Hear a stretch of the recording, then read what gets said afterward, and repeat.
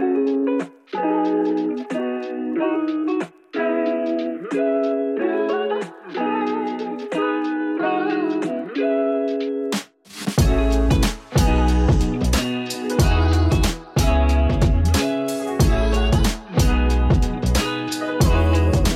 and welcome to Stupid Sequence, the show where we make rank list of things that don't matter because arguing with your friends is fun. I'm your host, Josh. And I'm your host, Scott. We are at episode 17 this week, and we'll start with a quick summary of what the show is. The goal of each episode is to create a ranked list of something, usually media-related. Scott and I will pick a topic before the show and each come prepared with a list of 10. In the first segment, we'll talk about the first 5 items from each of our lists in detail, why we feel they fit the list, why they're meaningful to us, or maybe some interesting facts about them. From there, we'll use the second segment to briefly mention the remaining items on our separate list before going head-to-head and arguing over which items belong in the official top 10. This week, our topic is, promised a couple episodes ago, we're finally getting to it, most culturally significant media of the 80s. This is definitely a very subjective episode, especially because we're not doing our own personal opinions. We're trying to form it around the significance of the entity or the media itself during that time period. Yeah, so we're kind of coming in a couple factors here. Obviously, you know, this is simultaneously more and less subjective than our normal lists that we do, because it's not just personal opinion on the quality of a thing. It's our personal opinion still, but on the relevance of this thing within the 80s and beyond. More significantly within the 80s, but if it does have a lasting legacy, that's an element, right? Yeah, I definitely included that in almost all of my entries, and I think it's going to be obvious that several of them are still relevant today.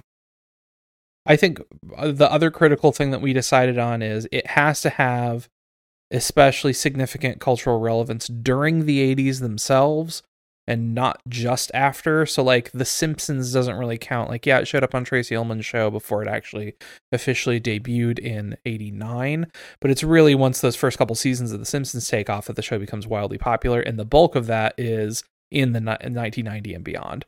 So Simpsons, for example, would not be eligible. It's technically eligible. It's just not a good entry. Yeah, you're right. It's not a good example for what we're looking for. Right.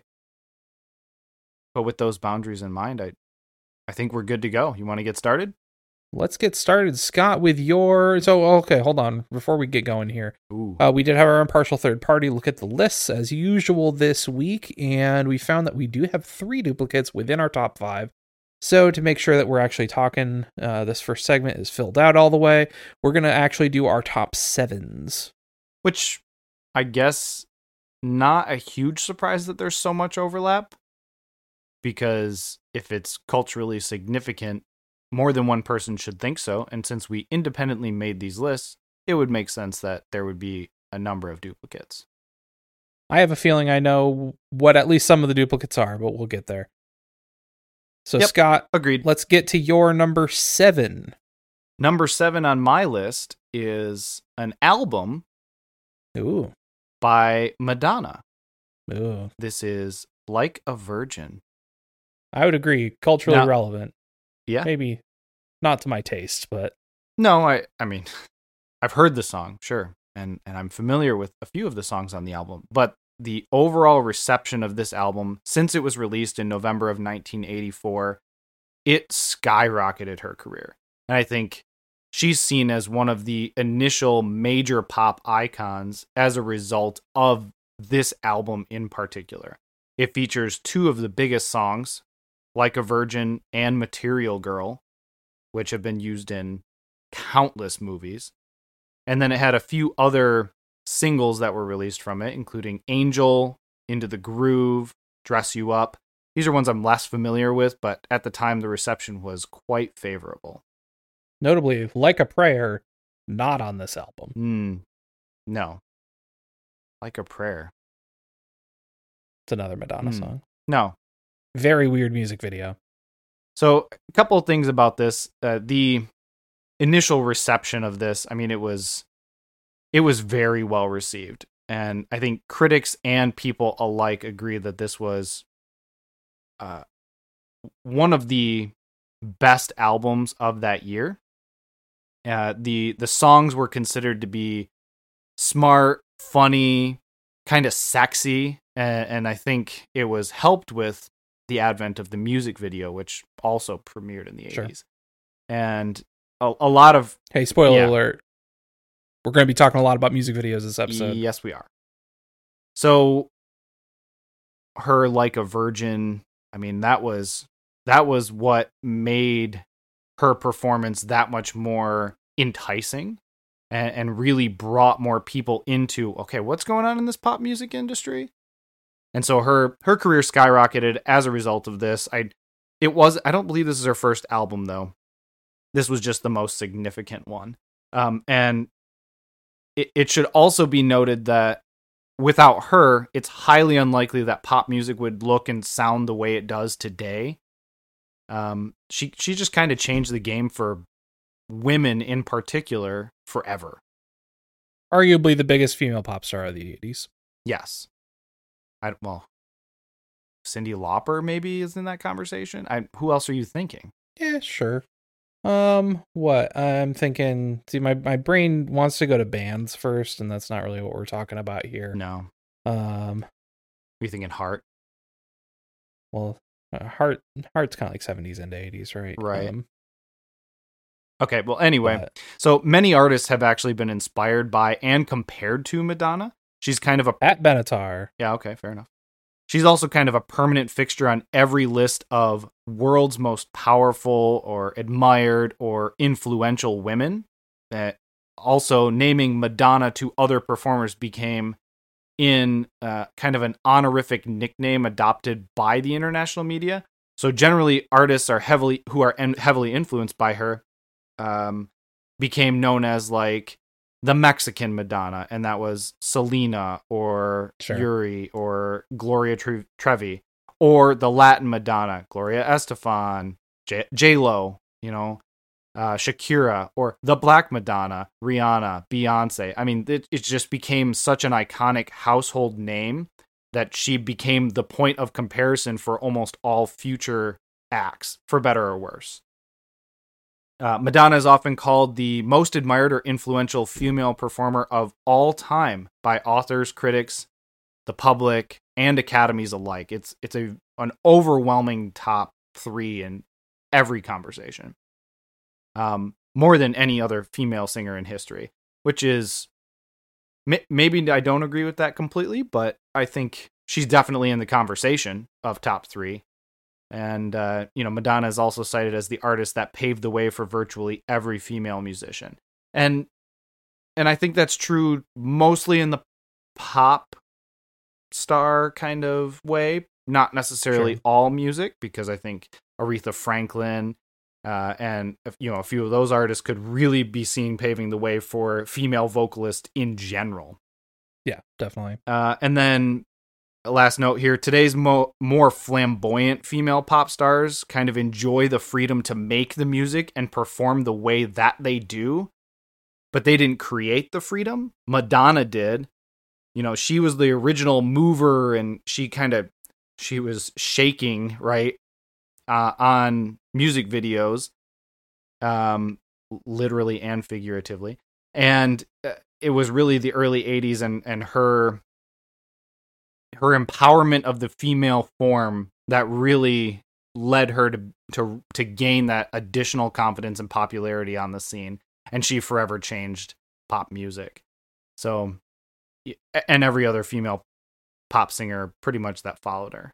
So she raised the standards, she redefined the parameters, and I think for that she deserves to be on the top list here. And Like a Virgin specifically being the media, not just Madonna the person, but Like a Virgin being that jumping point for everything else that followed for her. Yeah, I'm less familiar with, like, I know the Madonna singles for sure, but I'm less familiar with like what comes up album by album. Is this her first album? No, I don't believe so. No, and you know what? Looks like it's her second album. Yeah, I can't remember the name of the first one, but this one had first one is much bigger Madonna. reception. Oh, it was a self-titled. Okay. also does not have Like a Prayer on it. Later song. In fact, I don't think I recognize any of the songs on this album. Lucky Star, Borderline, Burning Up. Yeah, I don't know these. Nope, not sure.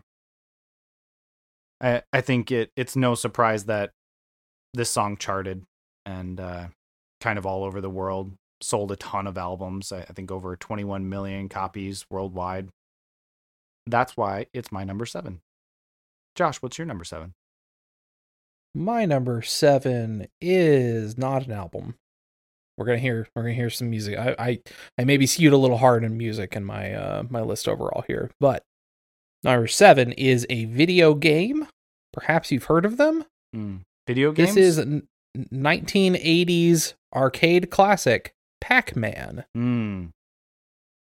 Great addition. It did not make my top 10, but it is in my honorable mention. Created by Toru Iwatani, who I believe you can see in the movie Pixels. They got him to show up for that, unfortunately. Didn't see the movie. Was told it was terrible. I also did not. Anyway, Pac-Man, ludicrously, insanely popular. Just incomprehensibly popular in some ways. I've heard of it. It came out in 1980. They started shipping arcade cabinets out to arcades and everything. It's estimated to have made $1 billion in 1 year. That's not adjusted for inflation. That's a lot of money. It made more money than Star Wars did the year it came out. Which Star Wars? Empire Strikes Back, because those came out the same year. Pac-Man made more money. Wow. It is estimated to have sold 400,000 arcade cabinets in less than 3 years. And during that time, made over $6 billion. It's a lot of money. Pac-Man did very well. It's a lot of money. To the point where there's the entire concept, like news stories and things were happening about Pac-Man fever, this phenomenon that is sweeping the nation. And a wonderful song. So catchy. Yes, notably, Buckner and Garcia wrote a song. They did a whole album, actually, of like arcade video machine, game related, yeah. Video game related songs. Do the Donkey Kong is also on there, but Pac-Man Fever is definitely the standout song there. Pac-Man Fever. Pac-Man Fever. Driving me crazy. Okay, yeah, well, let's not get into that. We're going to scare people away. So other reasons Pac-Man is influential beyond just, hey, it made a lot of money. And so it kind of forced arcade machines into the public perception and acceptance in a way that hadn't happened yet. Like, arcade machines are happening throughout, like, especially the back half of the 70s for sure. But Pac-Man comes out and hits in a way that nothing else has even come close to hitting before. And suddenly everyone is going, I need to play this Pac-Man thing. It's very good. Mm-hmm. Within the world of video games itself, it kind of established a new genre of like the maze style game, right? It's credited as the first video game to ever have power-ups. It's the little power pellets that you pick up. Okay. To eat the ghosts. Yeah. If you're not familiar with how Pac-Man works somehow. And, spawned a whole franchise of Pac-Man related products. Probably most notably, some years later, Ms. Pac-Man was released, and is just flat out a better version of Pac-Man. It's just straight 1-to-1. It is a better game. And then a whole lot of other Pac-Man spin-off type things that are generally not as good. But if you ever played Pac-Land, it's maybe not a stellar game. But hey, Pac-Man itself, though, just undeniably just a force to be reckoned with in the early 80s, especially. Yeah. And continues to be a relevant thing today. So that's my number 7. Yeah, no, it's a great addition, and I considered it. I was trying not to be biased, because as I was making this list, you could hear my youngest kids in the other room saying, I want Pac-Man. And I was like, oh, God, because there's these terrible TV shows where, and you try to limit the kind of garbage that your kids watch. They can only watch so much of that before you're like, okay, let's watch something educational, or turn off the TV for a little while.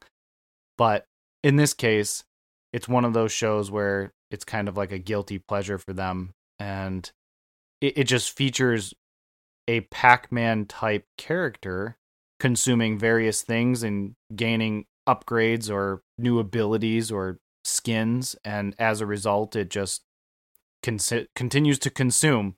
Their particular favorite at the moment is a Pac-Man planets thing, and as a result, they actually know the names of all the planets. So I'm actually not terribly upset with that one, but they like watching Jupiter being the largest of the planets, consuming all of the others. Have you ever seen, maybe you should have them watch the 1982 Pac-Man cartoon. I don't know if that's good or not. That sounds like a trap. I have not watched it. Most of those video game cartoons from the 80s were perhaps not great. Hey, if it's streaming somewhere, there's at least a chance that it'll happen, but... Let's come back to our good friend, the version of Mega Man from Captain N. It's me, I'm back. No, we're not going to do that. Sound like a smoker for 40 years. The last thing I'll say about Pac-Man, you mentioned Pac-Man. You didn't even mention Billy Mitchell and his perfect game that he did of Pac-Man, where he literally competed. That's because Billy Mitchell is a cheater. Yeah, he's a cheater. He didn't cheat on Pac-Man when he won that. He didn't cheat on Pac-Man, notably. He did not cheat on Pac-Man. But he is absolutely on Donkey Kong. Yes, absolutely. For those of you who have not seen the documentary Kings of Kong Fistful of Quarters, highly recommend. Oh my gosh, wonderful. I've heard it's very good. It is trailing a few different video games, and we're kind of tangenting here, but the primary focus is a battle between the two of these and Steve Wiebe, right? Yep, Steve Wiebe is one, and Billy Mitchell is the other, and they kind of battle back and forth. The Hot Sauce King himself. No, he's got a terrible mullet, and he's a cheater and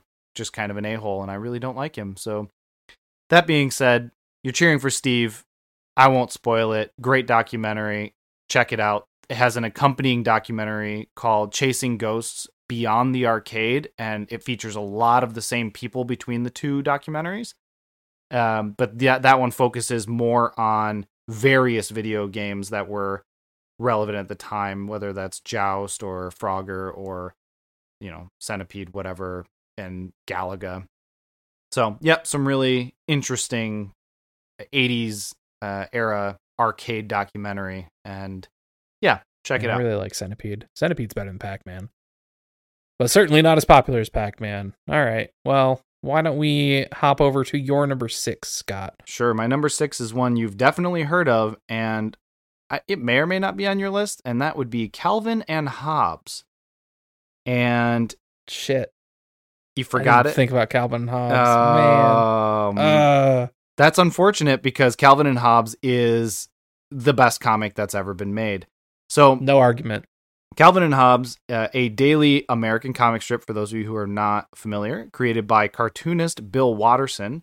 It was syndicated from November 18th, 1985 to December 31st, 1995, and is commonly cited as the last great newspaper comic. So Calvin and Hobbes has enjoyed broad and enduring popularity, influence, and academic and philosophical interest.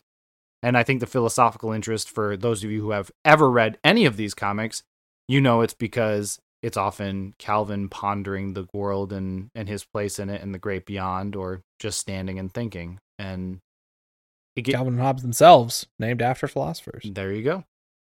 So the first Calvin and Hobbes strip was published, like I said, in November of 1985, in about 35 newspapers, and the strip quickly became popular. And within a year of syndication, the strip was published in roughly 250 newspapers, and proved to have international appeal with translation and wide circulation outside the U.S.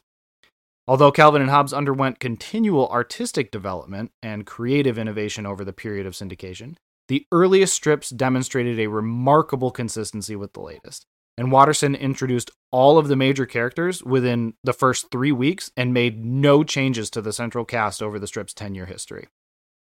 So by April of 87, Bill Watterson was featured in an article in the Los Angeles Times. Calvin and Hobbes earned Watterson the Reuben Award from the National Cartoonist Society in the Outstanding Cartoonist of the Year category. first in 1986 and then again in 1988. And then he was nominated another time in 92. Slightly outside the scope, but still relevant.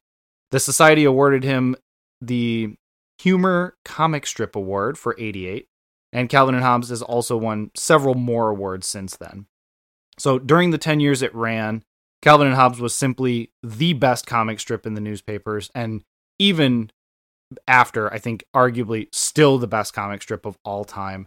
And Watterson is credited with not only creating this entity which has become so well loved, especially from people who kind of grew up on Calvin and Hobbes, but credited with reviving the fine drawing, visual imagination, and character-driven humor that made comics popular since they first began appearing in newspapers more than a century prior to that. And for what it's worth, the readers spanned every age. Kids loved it. Teenagers loved it. Teenagers don't love many things. Teenagers love Calvin and Hobbes, and adults loved it. And I think I loved it when I was a kid. I love it now. I made sure absolutely. all of my kids read it, and will continue to read it. So, I mean, we have the full collection, so it won't be a difficult ask. But yeah, I'm a little bit surprised you managed to forget this from your list, because it became so incredibly popular. The only reason that it isn't higher on my list is Bill Watterson's refusal to let it go beyond the comic entity or just like the book collection, which I don't fault him for, and I'm not upset by this by any means. Right. But at the same time, it hasn't created movies, there's no TV shows, there's no real merchandising, and that's all because he said it needed to be appreciated in the form that it was created. I don't want people taking it into other aspects, despite those stickers that showed up on the back of trucks for a while, Calvin pissing on various logos. Yeah. So aside from that, it really is meant to be consumed in its original form. And as a result, I get a 10 out of 10 for respect for that. And I think Calvin and Hobbes is a definitely worthwhile addition to this list. And I'm actually a little bit disappointed that you don't have it on yours. Okay, I need a bumper sticker of Calvin peeing on Calvin peeing. Oh. It's a little bit Just meta. the concept. Yeah. Yeah. You could probably make that. First time Calvin and Hobbes has come back up since our very first episode. Well, tell me I'm wrong. We'll get to that. No, we won't, because you're going to be like, damn, I should have added it. All right, you can forget about my stuff. We'll see. Okay, well, what's your number 6? My number 6 is, we're going over to a film, a very popular film. Hey, I've seen films. Maybe you've heard of him. He's the Batman. Not the Batman. That's the Robert Pattinson one. We're talking about Batman, directed by Tim Burton.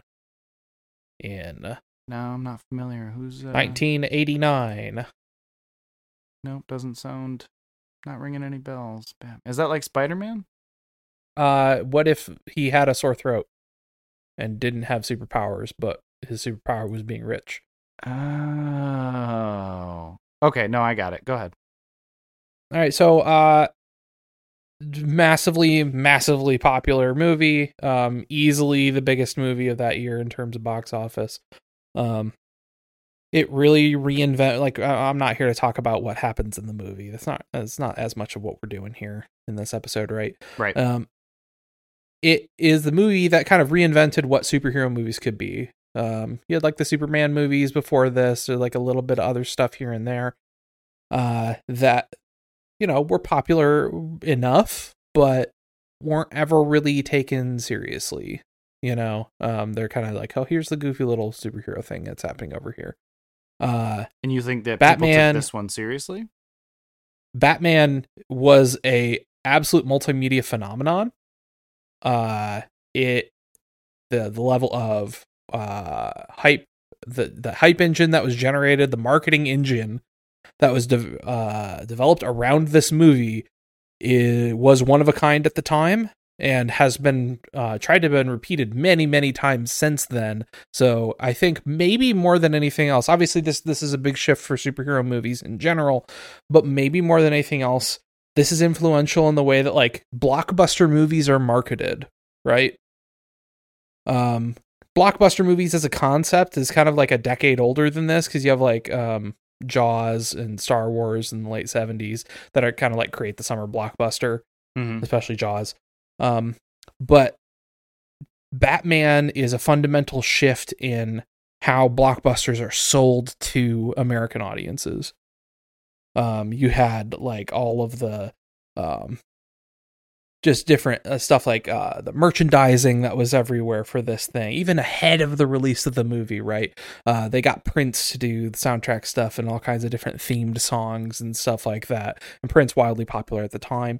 And just they threw like every single concept of what is a thing that we could make or we could produce to get people interested in this movie. They did all of it. I don't think you really see that as much in like the last 10 years or so, but certainly through like the 90s and 2000s, this was what they were doing for like all the big blockbuster movies. And that starts here. I guess I wasn't aware of that. Yeah, so it's just a fundamental shift in how. What did they do that was unique? What do you mean? Like what was unique about the way that Batman portrayed it? Besides, including Prince, like what specifically did they do?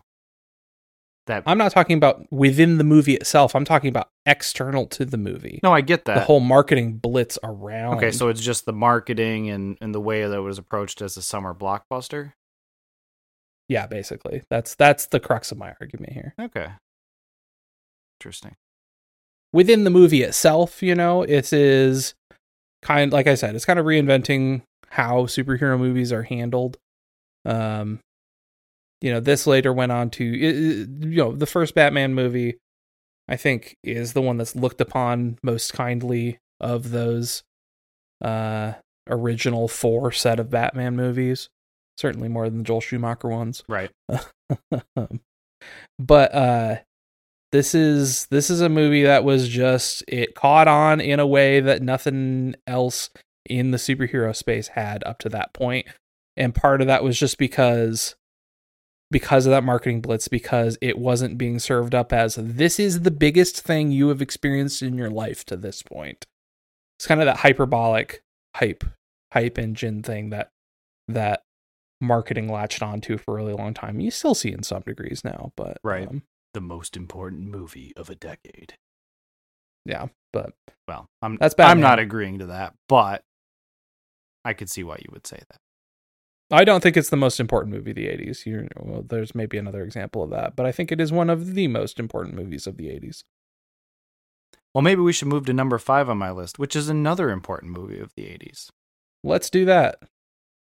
So my number 5 is Back to the Future.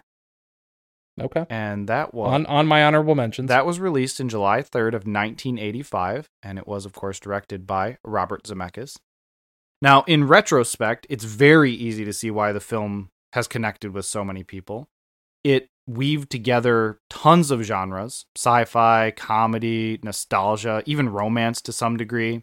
And Zemeckis and Gale drew multiple audiences into the tale of Marty McFly, who traveled back to the year 1955, where, of course, he met his parents as teenagers and accidentally prevented them from meeting. So as Marty's friend, played by Christopher Lloyd, Doc Brown, worked to get Marty home, Marty had to get his parents to fall in love so that he had a future to return to. Now, back in 85, nobody really knew what effect the film would have on future generations. In fact, test audiences didn't even know the film was a comedy, much less a future classic. But families, collectors, and even political figures all found themselves part of a massive pop culture event that stretched from the White House all the way to Britain's royal family. Like a couple of key things about that. So, Back to the Future, critical and commercial success, earned $381 million to become the highest grossing film of 1985 worldwide. Critics praised the story, humorous elements, and the cast, particularly Fox, Lloyd, Leah Thompson, and Glover, Crispin Glover, and it received multiple award nominations and won an Academy Award, 3 Saturn Awards, and a Hugo Award. And its theme song, The Power of Love, by Huey Lewis in the News, was also a huge success. So the movie itself not only was wildly popular at the time, kind of helped redefine the genre of what it meant to time travel. Not completely. It didn't define it because, of course, Time Machine was a predecessor to this. There were a couple of other sci-fi TV shows and movies that kind of alluded to it. And of course, Doctor Who. But this one made it kind of cool in a completely different way. And it was, in a lot of ways, centered around the DeLorean. And the movie started a DeLorean collecting craze. So in Back to the Future documentary, they call it Back in Time, it was released in 2015. Many of the original viewers of the film admit that when they first saw the movie, they assumed the cool sports car that Doc Brown built his time machine out of was invented specifically for the movie. So when they discovered that the car was a real-life DeLorean that was now in short supply, moviegoers immediately started battling to get the car for themselves.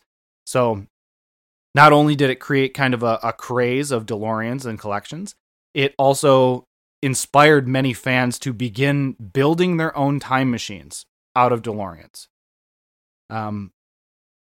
So on October 26, 1985, same date as in the movie, people actually gathered at the Twin Pines Mall to see if Marty McFly would show up. There was a whole gathering, kind of a party broke out. It was a kind of a big deal.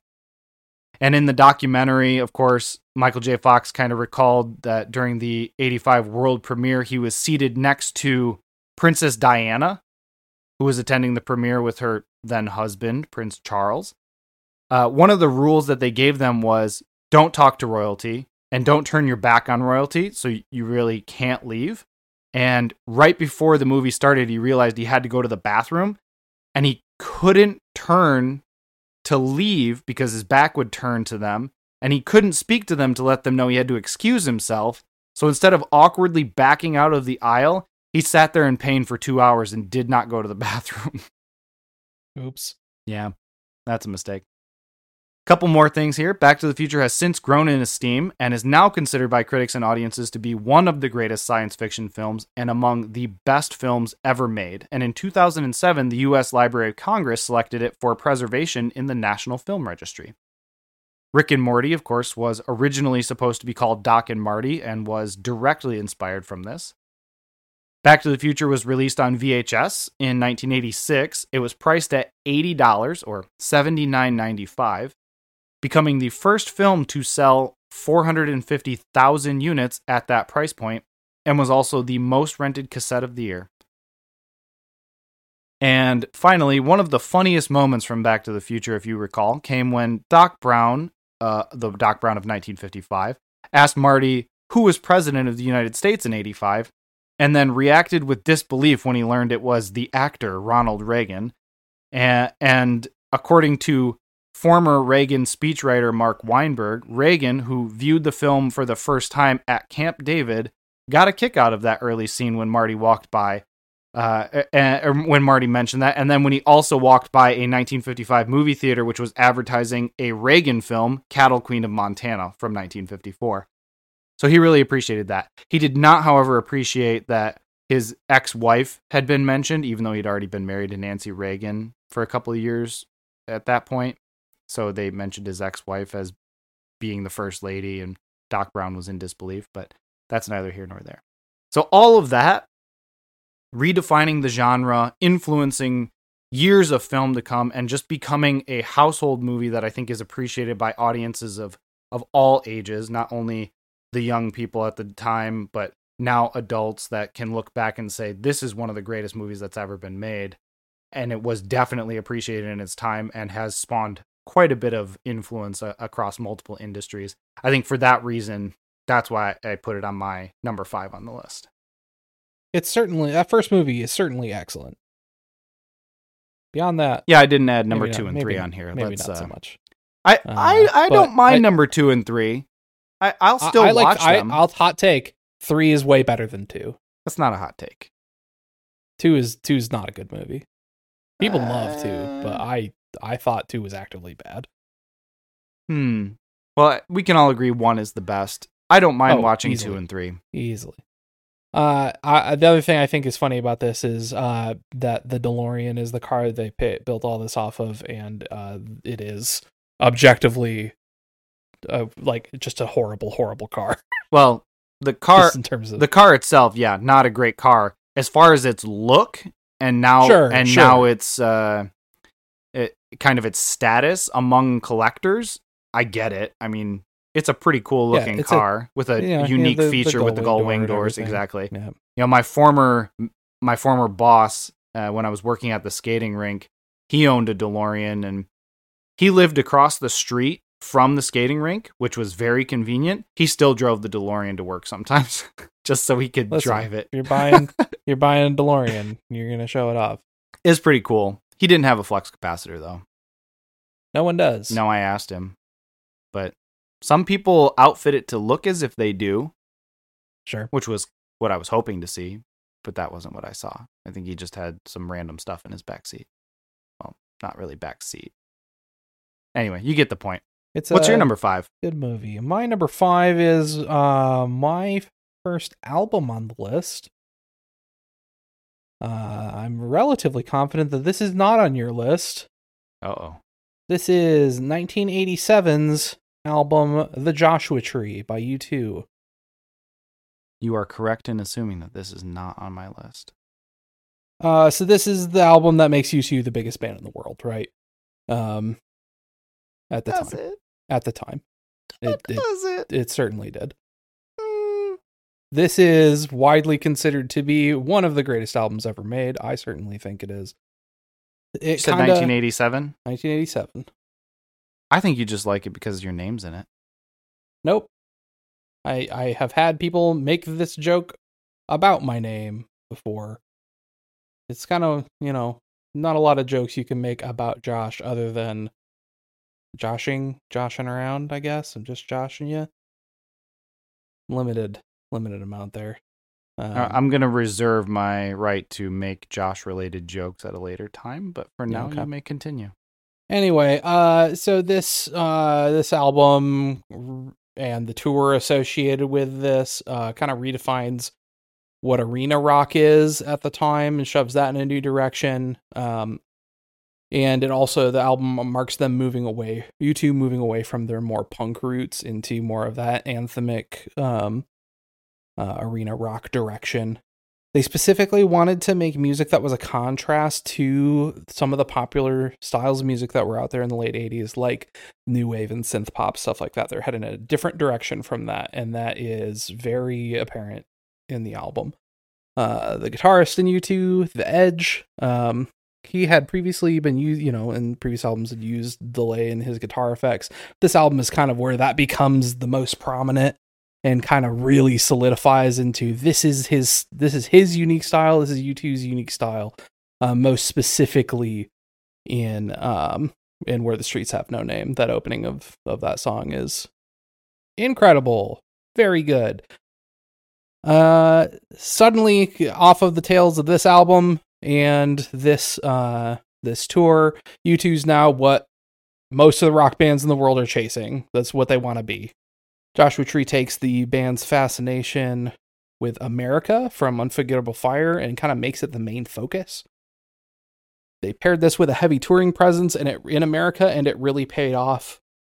3 million attendees for the tour overall, with apparently a 99.7% sellout rate. So that's a whole lot of tickets. It was selected by the Library of Congress also in 2018. Notably much later than Back to the Future. Than Back to the Future, true. And it kind of marked the real start of the band's, and especially Bono's, activist involvement. And not only that, especially Bono, not only his being involved in activism, but also being very public about how he was being involved in various activist charitable work, stuff like that. And that was received in multiple different ways, some positively, some negatively. But overall, hey, this album sold 25 million copies. It is one of the best-selling albums of all time. And it's very good, and you should listen to it. I listened to it today, actually. Writing notes for this, I was like, I need to and you spin this up. I mean, come on, you get the opening some of the best like opening 4 songs of an album ever. You got Where the Streets Have No Name. You've got Still Haven't Found What I'm Looking For, With or Without You, Bullet the Blue Sky, all incredible. Rest of the album also very good, but those are the big 4 standouts for me. I do know some of those songs. Some of the greatest songs ever written. I will admit that I have not listened to this album start to finish in the same way that you have, hundreds of times. But as your friend, I'm willing to extend an olive branch against my better judgment, and I will listen to this album. So here's my question for you. Is your dislike of U2 rooted Bono. in literally anything besides that South Park episode? Oh, yeah. No, it's Bono in general. It seems like in all of the media portrayals that I've seen him, not South Park, although South Park kind of exacerbates some of it to an extent. It seems like Bono is just not the type of person that I would like to be around or in particular enjoy any of the things that he has to say. He comes across as super better than thou, kind of cocky, and maybe I'm just projecting, but largely it just feels like he thinks he's better than me and he knows it, and because of all the things that he does, he could say that and get away with it. So a lot of that perception of Bono comes out of like 90s U2, where they developed a specific, there's a very specific look we talked about, like music videos and before, and his amber tinted glasses. Sure, that's more of a little bit of a later thing, right? Like How to Dismantle an Atomic Bomb, early 2000s era U2. You get into late 80s, you got stuff like Joshua Tree, you got Rattle and Hum, that kind of era of U2, and the promotional artwork, music videos and stuff like that, they have a specific, like, real stripped down look to them. A lot of the photos, promotional photos, are used in black and white. A lot of the look around them is stoic and everything, and so they kind of developed this theme to them in that time that then they decided in the 90s, when you have like Zeropa coming out and everything, they go, we want to deconstruct that. We want to tear down what our identity is and just completely rebuild it. And so that's when you really start getting some of the more vocal, over the top Bono stuff in terms of that. And so that kind of comes later than this, right? That is a reaction to Joshua Tree era U2. And that, for me, I'll say for me personally, that stuff doesn't work for me as well either. I don't really like 90s U2 that much. I think they get a lot better in 2000s when you get into some of those albums, but their peak is right here at Joshua Tree, in my opinion. Okay.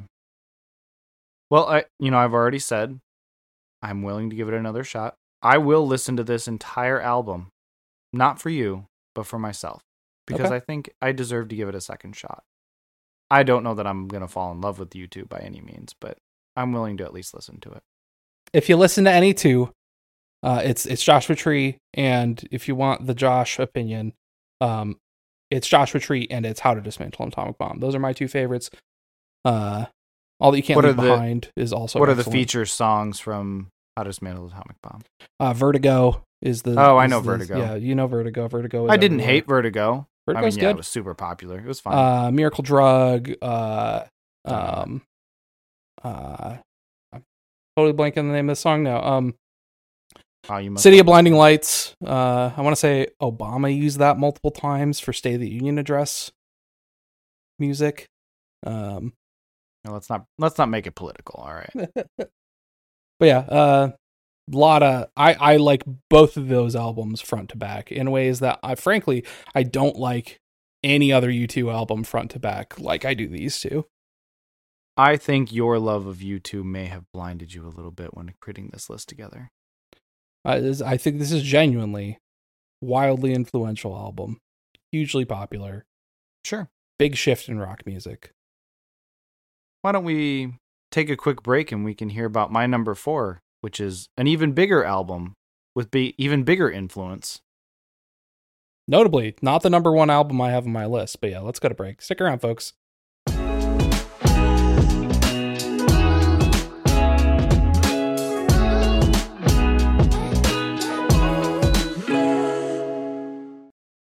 Hello and welcome back. Hope you're enjoying the show so far. You know, if you have show ideas or comments, you can definitely reach out to us. I would prefer that you email us at stupidsequence@gmail.com. I think Twitter is maybe becoming a little more difficult to navigate these days, unfortunately. And as a result, I can't guarantee the longevity of it. But in the interim, email us. Our email will still be there. And for our couple, 2-3 people that frequently listen to this show, we really appreciate you. Thank you for being here. You should reach out to us.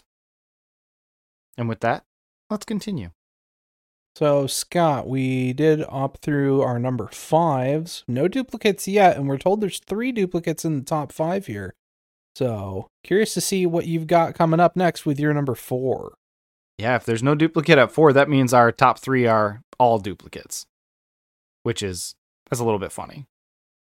I know 2 of them for sure are, but okay. My number 4 is notably another album that was also featured in the Library of Congress for National Recording Registry. It also sold more albums than the U2 Joshua Tree. This one is Thriller by Michael Jackson. There's a duplicate. This is my number 1. Ooh, I guess I get it. Before we proceed, I was going to say this put a disclaimer here at the top of the show. Forgot to do that, so we're doing it now. Just going to say, we're talking about media from the 80s, so there's going to be controversial figures that show up from time to time. Placement on the list does not mean that we, the podcast, endorse this person. No, we just recognize its significance during that decade. Right. So that being said, let's talk about Thriller by Michael Jackson. Yeah, so released in November 29th of 1982, one of the biggest albums of the decade. The best selling of all time. 32 million copies sold worldwide by the end of just 1983. And yes, the best-selling album of all time. 70 million. It's incredible. It is so far beyond even the second place one. It is, yeah. It is the best-selling non-compilation album and second best-selling album overall in the United States, and was certified 34 times platinum. The next closest is Back in Black by AC/DC, and it is 20 million fewer sales. Yeah, that's quite a few. Also, notably, an honorable mention on my list, Back in Black. Yeah. It also won a record-breaking 8 Grammy Awards at the 1984 Grammys. And Album of the Year, while Beat It won Record of the Year. Jackson also won a record-breaking 8 American Music Awards at the 84 American Music Awards. The album has been a frequent inclusion in lists of the greatest albums of all time. And in 2008, it was inducted into the Grammy Hall of Fame. And then in the same year, of course, the Library of Congress added it.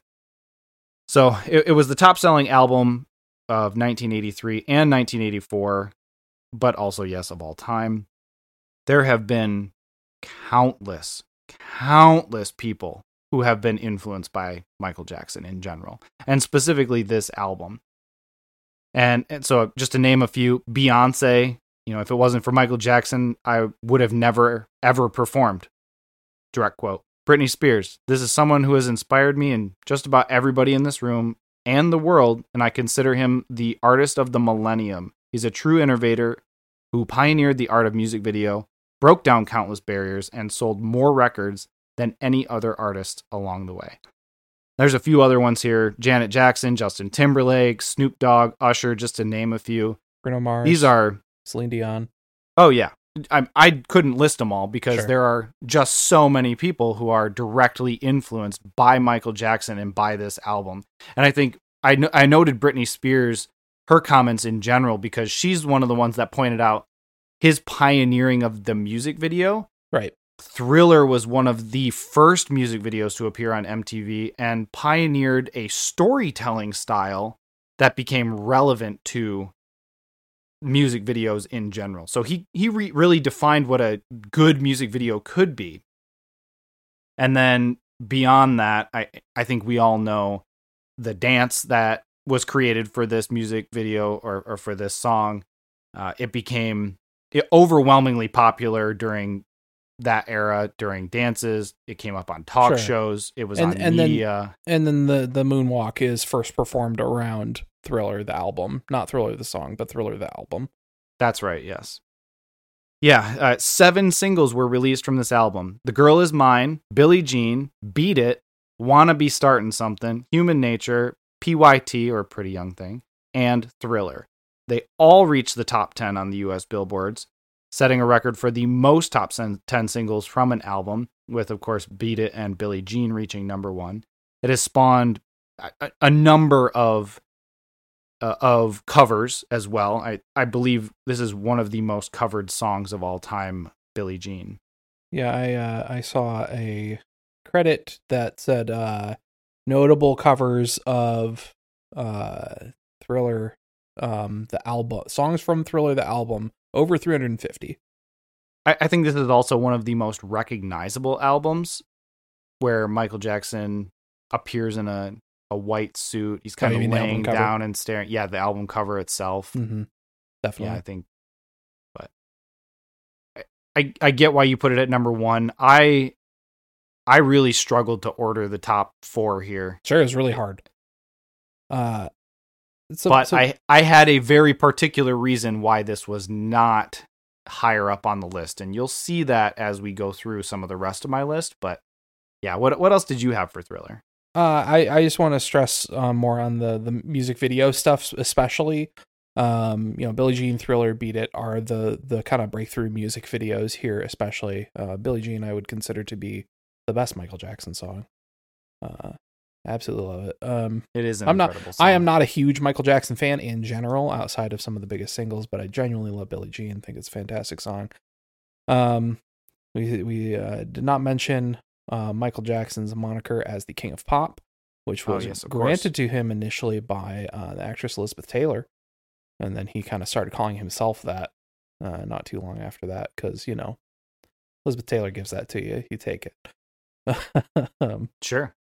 He's credited as being the most influential dancer since Fred Astaire, just in terms of mass influence and kind of making a difference in the art form. And then I don't think you can talk enough about how this album, Michael Jackson in general, but this album especially broke down racial barriers in the music industry.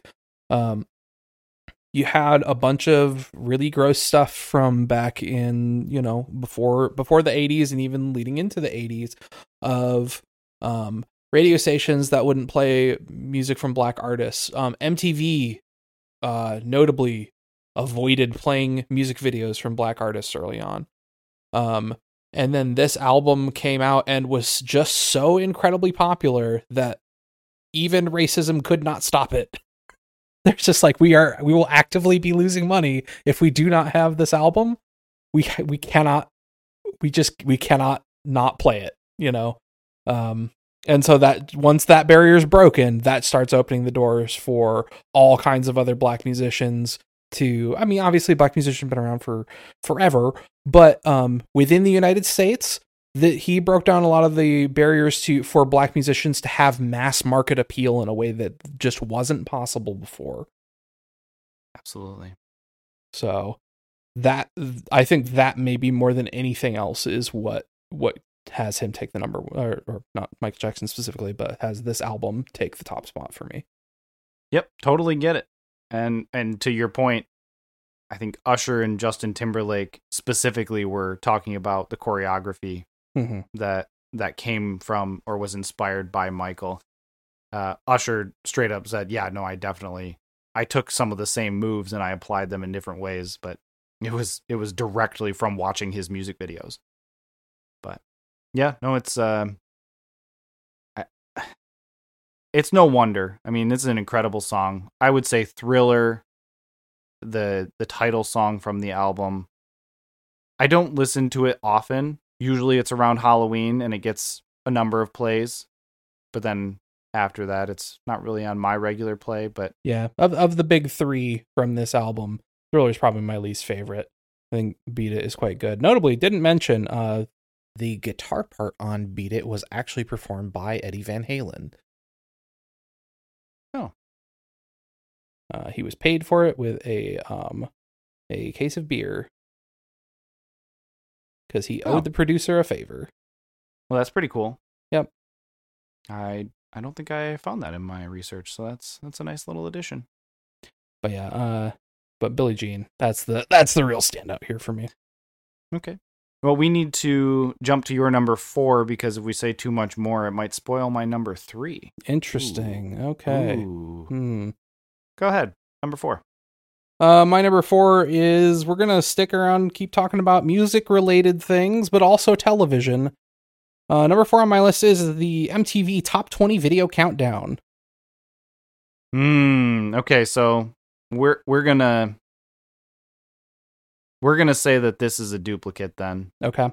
Because just generally speaking, I considered MTV the TV network to be a piece of media because it is my number 3. And so I'm going to say it's close enough. Yeah, I was where I was landing on this. It's interesting. I didn't necessarily expect this to be one of the duplicates.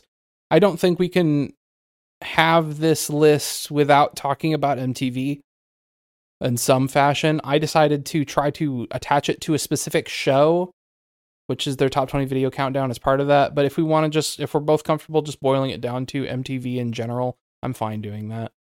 Yeah, I think absolutely it makes sense because it is a piece of media that was created in the 80s, and I don't think Michael Jackson's Thriller is as big as it becomes without the help of MTV.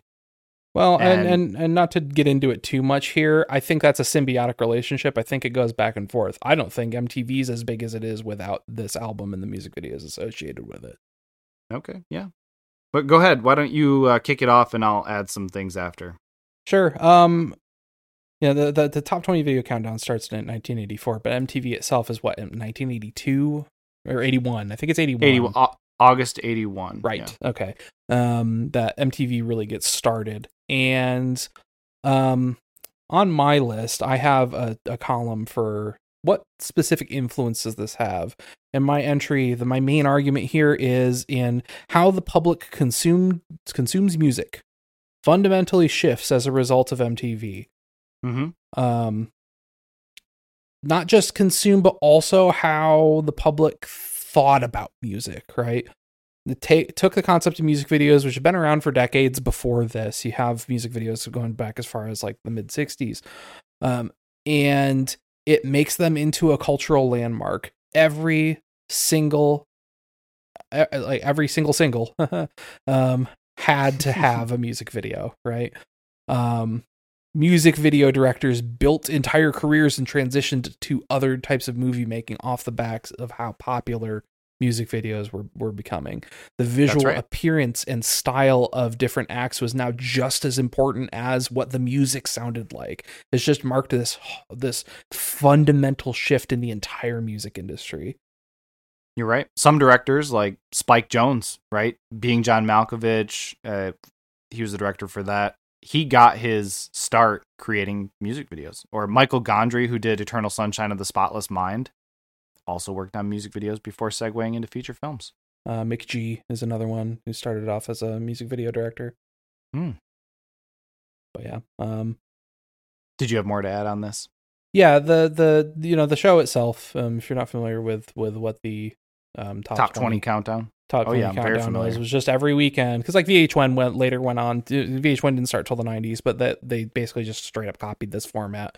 Was every weekend they would have their show that was, we're gonna cover here's the top 20 singles were this week and play those music videos associated with it. And you had MTV had they had their different VJs, right? The video jockeys. Yeah. And so they kind of became minor celebrities in their own right off the back of this, because this just MTV was so widely watched that people start becoming familiar with the names of these people and the different And then they had careers launched from just being the person who says, here's what the next music video is, you know? Right? It's just a wild thing that I don't think anybody could have predicted. And somebody certainly had the not idea. a career that they went to school for. No. Just more the concept of MTV in general is the sheer utter popularity of it is remarkable. And kind of out of nowhere. Yeah, so a couple other things I'll add to that then. August 1st of 1981, MTV Music Television goes on air for the first time with the words spoken by one of MTV's creators, John Lack. It was quoted, "Ladies and gentlemen, rock and roll." And the Buggles' Video Killed the Radio Star was the very first music video to air on the new cable television channel. Which I considered, sorry to interrupt here. No, I go ahead. considered putting, when I first went and looked at this, I was like, do I want to put Video Killed the Radio Star on this as emblematic of MTV and kicking off MTV? But that song came out in the 90s. Not 90s. That song came out in 1979. The song came out a decade after MTV? Yeah, it's wild. Holy crap. It came out in 1979. Not ultimately not eligible. Talk about Back to the Future. No, you're right. Great song, though. I really like it. Just kind of poppy in a kind of a, oh, this is fun kind of way. But it only aired in households in parts of New Jersey. Pretty small initially. But they went on to revolutionize the music industry, of course, and became an influential source of both pop culture and entertainment. So in the early days, its programming consisted of just basic music videos that were introduced by, like we said, VJs, and they were provided for free by record companies. And as the record industry recognized that MTV's value as a promotional vehicle, money was invested in that now creating cutting edge videos. And that's when they started bringing in some of these better directors, making these things a little bit more polished and working on videos before, like I said, they go into major filmmaking.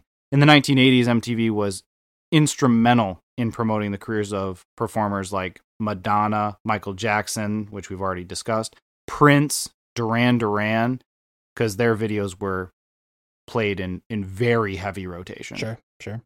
And MTV also debuted, more than just that, a few different animated series, including Beavis and Butthead and Celebrity Deathmatch, as well as documentaries, news, game shows, and public service campaigns on topics ranging from voting rights to safe sex. MTV developed a reputation for pushing cultural boundaries and taste. And so I said I hadn't heard Like a Prayer. I wasn't familiar with it. It sounded something that was kind of familiar, and here's why. I had a note here. The airing of Madonna's 1989 Like a Prayer video is a famous example of this. So maybe I need to go back and actually watch this video and see what was so special about it. It's really weird. It's a really weird video. Okay. Well, in 1984, the channel also launched the MTV Music Video Awards. Kind of a big deal at the time. So you're right. MTV, in general, revolutionized the way that people consumed music. And there was at least a time in my life, and it wasn't the MTV era. It was more like in the VH1's Top 20 era, where I actually did watch this every week. And I would have it playing kind of in the background in my room while I did other things. And then because there were so many commercials and it took so long to get through the videos, and I'm like, that's number one. What? That's crazy. I can't believe that jumped up. And I frequently remember talking to people about this at school. So not only did it start the influence in the 80s from MTV, but the jumping point from there to VH1 or to other music video channels, I think it's still just as important. And I think YouTube's success is an additional indicator, because some of the top videos ever viewed on YouTube are music videos. Yeah, for sure. Most of the most watched videos are music videos. Sure. I think Justin Bieber was up there. Sure. And I couldn't tell you all of them. Lady Gaga maybe was up there. Selena Gomez. Things that the kids like. I don't know. It's just a quick side note. I was talking with my wife the other day. about how Justin Bieber came up specifically and talking about how, like, when I was a teen or, early 20s and stuff like that, Justin Bieber was the thing that was popular with the kids. And I don't think that's the case anymore. I think we're too far gone from that. The kids no longer care about Justin Bieber. No, he's no longer relevant. Not like he was.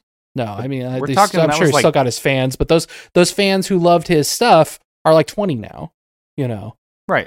We're talking like 10 years ago. Yeah. Right. So the 14-year-olds maybe don't even care 15 about Justin years Bieber. ago. Sure. Yeah. No. Who do they care about? I'm really asking. I maybe don't know. Streamers? Oh, streamers. Yep. That'd be my guess. Based Olivia on conversations Rodrigo. Based on conversations with my own kids, the YouTubers and streamers that they mention, I think, are probably higher up on that list. Mr. Beast. Not as popular with them. Markiplier comes up a number of times. That's unfortunate. Anyway, I'm not going to comment on YouTubers or streamers. Bottom 10 worst YouTubers. Oh, God. We're not talking about that right now. Nightmare episodes. Let's go. That could get real dark real quick. It sure could. We're not having that conversation. Boy. Oh, what do you got anything else to say about MTV? Oh, I agree that it's a symbiotic relationship, but I do think that MTV's existence helped launch Michael Jackson and Madonna specifically, and that's why I put it higher on the list, but it was tough. It was a real close call. Perhaps we'll discuss more of this later. Sure. Why don't we just, since that was my number 3, why don't we just jump over to your number 3, which, all right, spoilers, I'm pretty sure is going to be a duplicate. My number 3 is almost certainly a duplicate, I think. It's the next movie on my list. This is, maybe you've heard of Star Wars The Empire Strikes Back. Guess what? Yeah. It's not a duplicate. It's not a duplicate. Not on my list. You did not put Empire on this list, huh? I really wanted to. Wow. Well, you're wrong. For personal reasons. But you're extremely wrong, but let's I decided not to. Okay. And I will say it did not even make my top 10. Well, let's dig into why this is objectively one of the most culturally influential things to happen in the 80s. Again, your personal judgment clouds. Keep going. I have a ton of stuff on this list that I don't particularly even love. We've hit some of the items on here before, especially lower on my list when we get to the 8 Joshua through 10. Tree. Yeah, no, I gotcha. When we get to the 8 through 10, here's the thing. I never really watched MTV like at all. I was not an MTV kid. I was not allowed to consume secular music until I was like in my early teens. And even then, did not really watch MTV. Why don't you talk about your number 3? Anyway, my number 3, Empire Strikes Back. Highest grossing movie of 1980. Grossed $401.5 million. Things that this movie does that are significantly culturally relevant, let's say.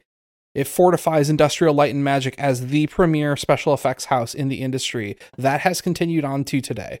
ILM is one of the most fundamental parts of the film industry for the last 40 years, just in terms of cutting-edge special effects. Without ILM, movies look different today, period. This continues to, Empire takes what Star Wars, the New Hope, built in 1977, and then it's just propels that forward. And one of the other most notable things around that is the movie merchandising machine. Star Wars generated merchandise in a way that nothing else really had before that, and Empire is where that really starts kicking off. That makes sense. That's huge. That is a huge amount of money, and much like we talked about with Batman, Star Wars, in an even bigger sense, I think, is starting to shift, and Empire Strikes Back especially is starting to shift. How does Hollywood make money off of movies beyond just movie tickets, right? and Empire is starting to come up with, again, not creating, but spinning up more, popularizing more, making more money than in areas like merchandising, things like that, than movies ever really had. There's tons of prominent moments from this movie that are constantly quoted and referenced and parodied, even within other major media, including the perhaps the most famous incorrect movie quote of all time, "Luke, I am your father." Not actually said in the movie. I was gonna say that's not the quote. It's "No, I am your father." But it's right. that got so heavily circulated, right? Is everybody knows "Luke, I am your father," even though that's the wrong quote. This movie consistently reviewed as one of the greatest movies ever made, even 43 years later. It is so big. Wait, and spoilers. Darth Vader, Luke Skywalker's father. It's true. The reach of this movie was big enough to the point where like political cartoons from the time were referencing Empire Strikes Back. I would say that this is the most scenes from this movie are some of the most parodied in a movie ever. Just all kinds of, the Han Solo, Leia, frozen carbonite, him talking to Leia, "I love you, I know," the "Luke, I am your father" stuff, the Emperor Palpatine showing up for the first time, and how much parody stuff there is done of him. You have dish towels, or not dish towels, hand towels in your bathroom, I think, that say "I love you" and "I know." We do. Those are a gift from my stepmom. It's a good gift. Dozens of the most prominent filmmakers today cite this as direct inspiration. Way too many to list, but tons of the most popular directors in the last 20 years directly cite Empire as, "This is the reason I got into making movies." And then kind of the last major thing I have here to talk about is this kind of popularized a couple different things within movies. The concept of the trilogy as the premier franchise movie making style, and the concept of like a mega franchise. Star Wars is kind of the first one of those within movies. The closest you get before that is like James Bond. That's exactly what I was thinking. And that's just not anywhere near, especially like in, let's say the more recent James Bond movies have had like way bigger money making stuff. Like your Daniel Craig stuff. That has had that Casino Royale. Massive marketing push behind it. But like 1980 James Bond ain't what it is today, and it ain't Star Wars, right? Sure. And then the other piece of that, of this mega franchise, this trilogy as the premier franchise route for movies, is this also popularizes the movie trope of the dark middle chapter for trilogies, specifically, as the middle movie is the one where things aren't looking good, and we have to have the third movie where they're able to come back from the darkness and win everything. We just talked about Two Towers in last week's episode, and that's another one of those, right? That's present in the book, certainly, but they play, I would argue that they play up, in that movie specifically, they play up some of those, like the dark middle chapter portions of the Two Towers to fit this trope better in the movie. Sure. But you're absolutely correct, right? They end this film on kind of a low note. Right. You know there has to be more. Han's frozen carbonite. Done. Yeah. Luke's had his hand cut off. That's a bummer. Just added to the shock value of the film. Sure. But yeah, I think indisputably Empire is like all of pop culture today is different if Empire Strikes Back doesn't come out. Or if it comes out and didn't take off, Sure. And I had some notes on this one because it was on one of my initial lists. I think in my mind, because of our discussion surrounding the impact of that decade versus the lasting impact we decided to do a more focused on the decade itself. And while Sure. I think it was popular in the decade and influential to some degree, I think its impact beyond the decade is more substantial and more noticeable because of its really establishment of the Star Wars fan base. 77, the initial release, yeah, you got quite a few nerds that came out and saw it and were all geeked about it. But not until Empire Strikes Back did it really take off, and more and more people really started to enjoy it. But that compounded from there and created just this massive entity that only grew in success later. And I think while it's, like I said, it has impact in the 80s and especially in the early 80s, it's really kind of episode 6, not quite as good. It's not bad by any means, but it's not quite as good as 5. Agreed. And as a result, I think that kind of detracts from it a little bit, or its significance during the decade, because that only came out a couple of years later. But long term, what this means for the Star Wars franchise, what it means for all of the things that are produced as a result of this being initially popular or kind of changing the way effects are done, I think the long-lasting success it outweighs it significently. So I chose not to include it on my list as a result of that. Well, I think we'll dig into this argument a little bit more, in the final discussion here once we get there. But Return of the Jedi made more money than Empire did. Like the idea that Star Wars is waning at that point, I think is completely incorrect. No, not waning per se. I think that it made more money, but it wasn't as good of a film, and it left people wanting more. And not for many, many years did we get anything more. And when we finally did, it was lackluster at best. Initially, not now, I would say. If you dig into why that stuff happened the way that it did, there's bigger reasons for that beyond people weren't clamoring for more Star Wars, because they certainly were. George Lucas had talked for a while about wanting to do, these eventually got marketed as episodes 4, 5, and 6. He talked for a while about how he wanted to do 1, 2, and 3, and then it took a long time to happen, obviously. And a big portion of that is he really, really did not want to direct those movies, and he could not get any of his buddies in the film industry to be willing to take it on. So eventually he went, okay, I'm just going to do it. But yeah, anyway, we can say further. We'll dig into that, a little bit more. But yeah, that's my number 3, Empire Strikes Back.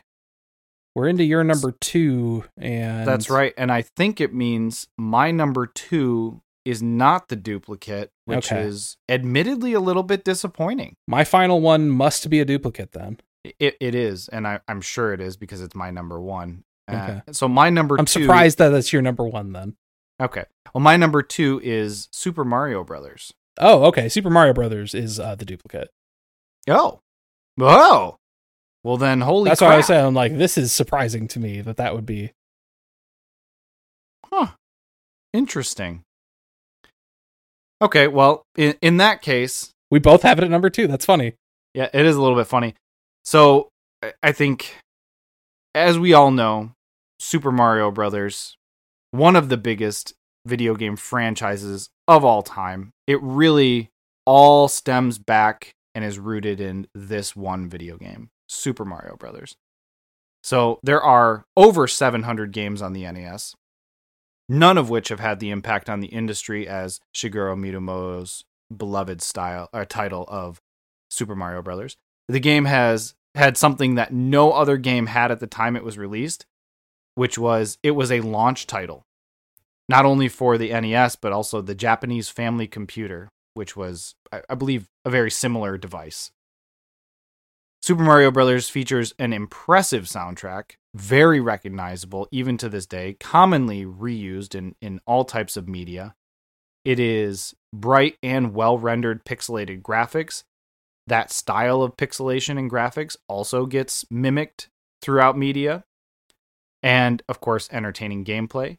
The scoring system offered up competitive play for a second player, which was, until that point, much less common. Not completely out of the question, but definitely uncommon, excuse me. The game was packed with tons of hidden items, secret areas, and warp zones. And while Super Mario Bros. Influenced side-scrolling games, its most significant accomplishment centers on how it saved the video game industry, because in 1983, the industry suffered a major crash. And it kind of looked like video games might actually be more of that passing fad as opposed to the eventual juggernaut that it evolved into. So the release of Super Mario Bros. And the NES changed all that, showing there was still a market for consoles and well-made titles, and many credit the game with saving the industry, making it one of the most important games of the 80s, and of course, of all time. And you probably have some statistics on how many copies were sold. I believe it was like 12 million in the first year, and in its lifetime, it's well above that. It's significant. It's the 7th best-selling video game of all time, even now. 58 million copies sold to date. That's a lot. The Mario series overall, including all of the various spin-offs, of which there are numerous, over 100. 36. Nope, 35. Can't read. $35 billion for that series alone. It's a lot. It's a lot of money. Yeah. Okay, so if we want to break down Mario Bros., Super Mario Bros., there's an important distinction here because Nintendo, coming into 1985, coming into the release of the Super Nintendo in the the NES, Nintendo Entertainment System, in 1985, had success for years before that in the arcade space, right? You have stuff like Donkey Kong and the original Mario Bros., not Super Mario Bros., but Mario Bros. Arcade machine. That's kind of like single screen arcade cabinets. Were hugely popular. They come out with, like you said, the Japanese Family Computer, also known as the Famicom, in 83 in Japan, and then they redesign it in 85 and put it out in the United States as the NES. You kind of talk some about how this saves the game industry. That's maybe a little bit of a misnomer here, in that this saves home consoles, because the NES is not the same. Not the first home console. You have Atari and various things like that ahead of that. But like you said, there's the big crash in 83. A lot of people like to attribute that to E.T. Which is kind of also a misnomer. Sure, there's a variety of factors that went into. E.T. is just emblematic. This is the easiest emblematic thing to point to of the types of garbage that was just being made, the shovelware that was being put out onto home consoles at the time and being charged way too much money for it. Regardless of exactly why it happens, home consoles crash. Nintendo brings the NES to the United States and markets it not as a video game console, but as a toy. And they get it onto toy store shelves that way, in a way that, because retailers weren't interested in another video game console because people weren't buying those.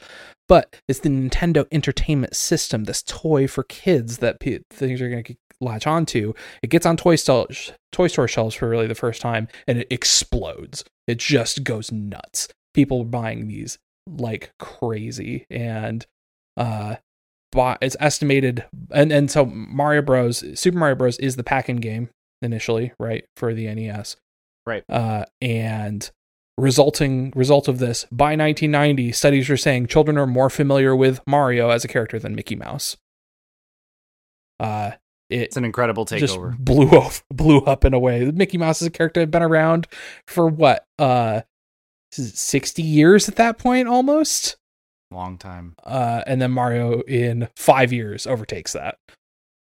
It popularized. You talked a little bit about popularizing side-scrolling games.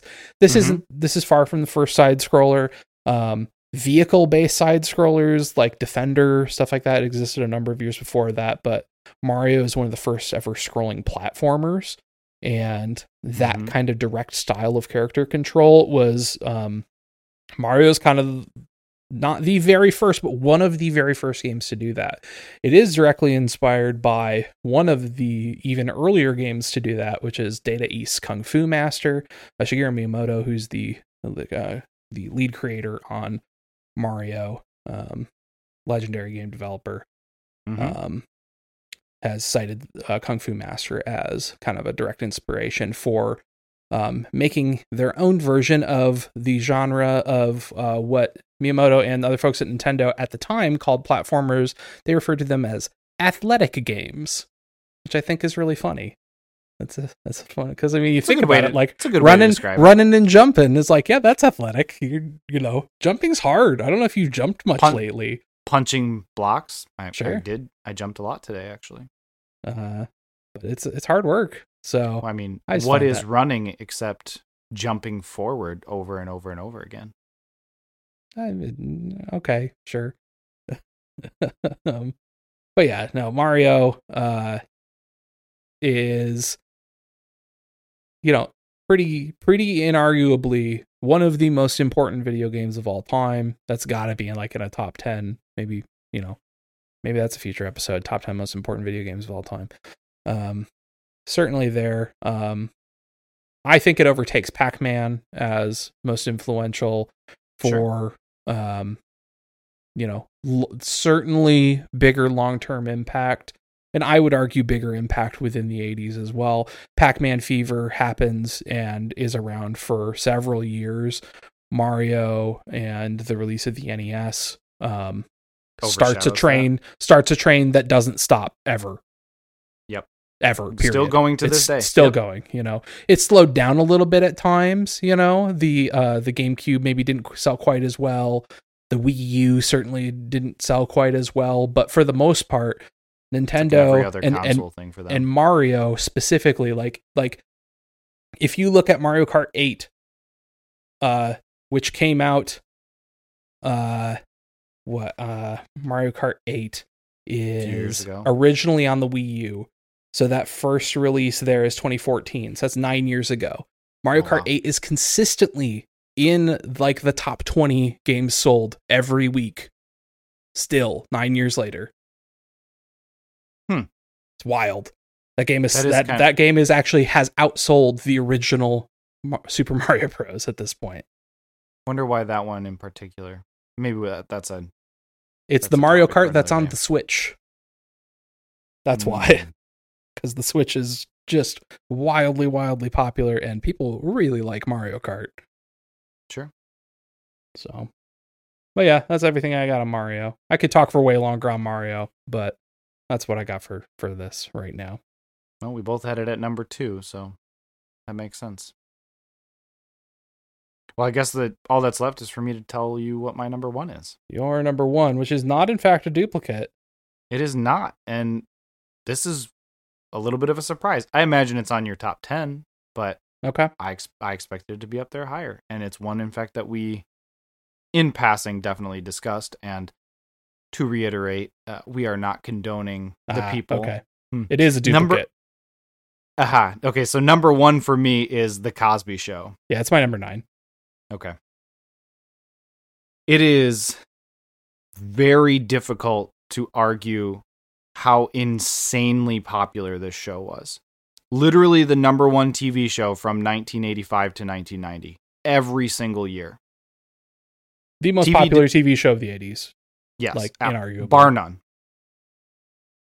TV Guide describes it as television's biggest hit in the 1980s, which, quote, almost single-handedly revived the sitcom genre. Mm-hmm. And what's more, it revived the sitcom on kind of new terms.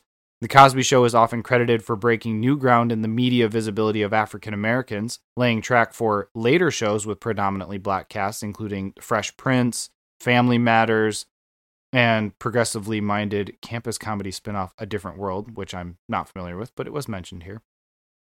Although some might say that the show merely picked up where the Jeffersons and Good Times left off, I disagree, and I think widely it's also disagreed, because The Cosby Show remains the most watched show featuring a predominantly black cast in the history of American TV.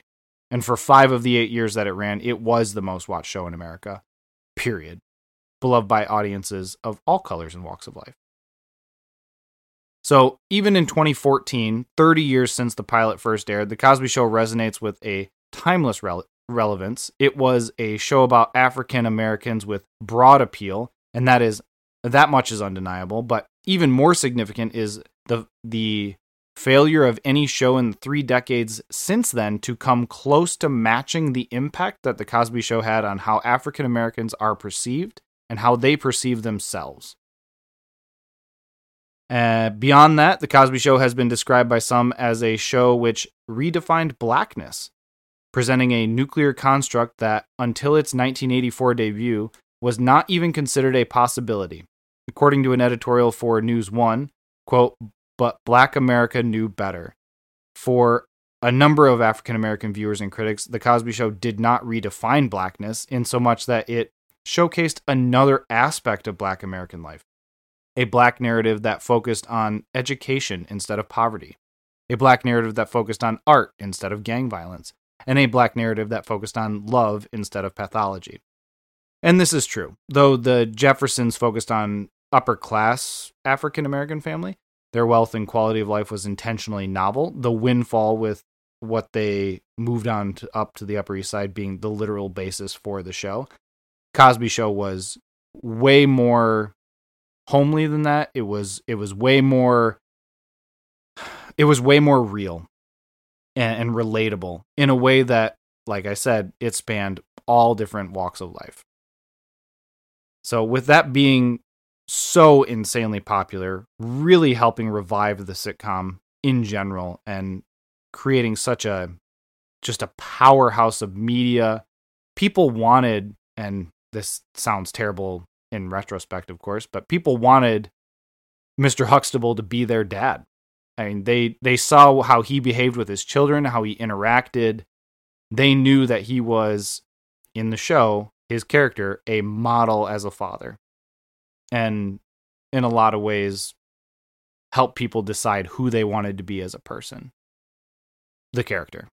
Sure. Not the actual actor. Yeah, this is one that's maybe a little harder to separate from the person involved, given the things that they did. But, we're doing our best. Turns out Bill Cosby, not the best person in the world. Real piece of shit. Yeah. But that's... which is most unfortunate, but you really cannot argue. I mean... Yeah, we're not considering that here. No. We're talking TV about was the such TV a show. core part of life, especially... Like, MTV really brought more people to television. People were already watching television, but they were watching it for other sitcoms and things prior to that, notably MASH or other really popular TV shows of the 70s and early 80s. But with this, it kind of added another layer where people as a family were starting to sit down and really watch this together, because each person within the family found a part they could relate to. And it helped facilitate conversations that would not necessarily have happened, which I think is really cool.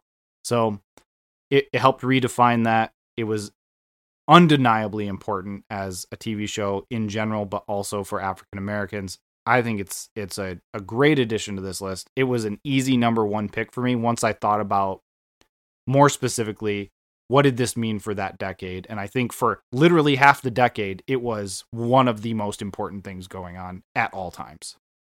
At the height of its popularity in the late 80s, they were pulling in 40 million viewers an episode. It's a lot. It's a lot of people. It's a lot of people per episode. Yeah. That's crazy. Wow. Very, very big show. So that's why I picked it as my number one. Again, Bill Cosby, real piece of crap, but the show itself, and I've watched the show myself a few times, especially on like late night reruns and as a kid when they used to re-air some of these episodes kind of once it was in syndication. And I've seen the show and I've enjoyed it quite a bit. I don't think it's timeless. I think there's a lot of things that are indicative of the age of the show, but in general, I think it's pretty good. And yeah, I get why people watched it so much. Cosby Show for me, I have zero nostalgia for it. Didn't watch it as a kid at all. Have seen, let's say, 10 to 20 episodes somewhere in there. and I don't really have much love for it. I watched all of My Cosby Show before the horrible things about Bill Cosby came to light. So not colored by that. It just never really clicked with me. Yeah, well, it's not for everyone, but I get why it was on there, and it was an easy number one for my list. Yeah, I think it's certainly got to be on this list somewhere. Maybe Sure. not number one. Why don't we take another quick break, and then we can round out our top 10 and talk about... I have so many honorable mentions. Sure. I'm going to just try my best not to talk too long on them, but there's some I got to say some things about. Yeah. Well, we'll take a second break here. We'll come back in a bit, talk about our 8 through 10s, any honorable mentions that we might have, and then we'll dig into what belongs on the official top 10 list. So stick around, folks.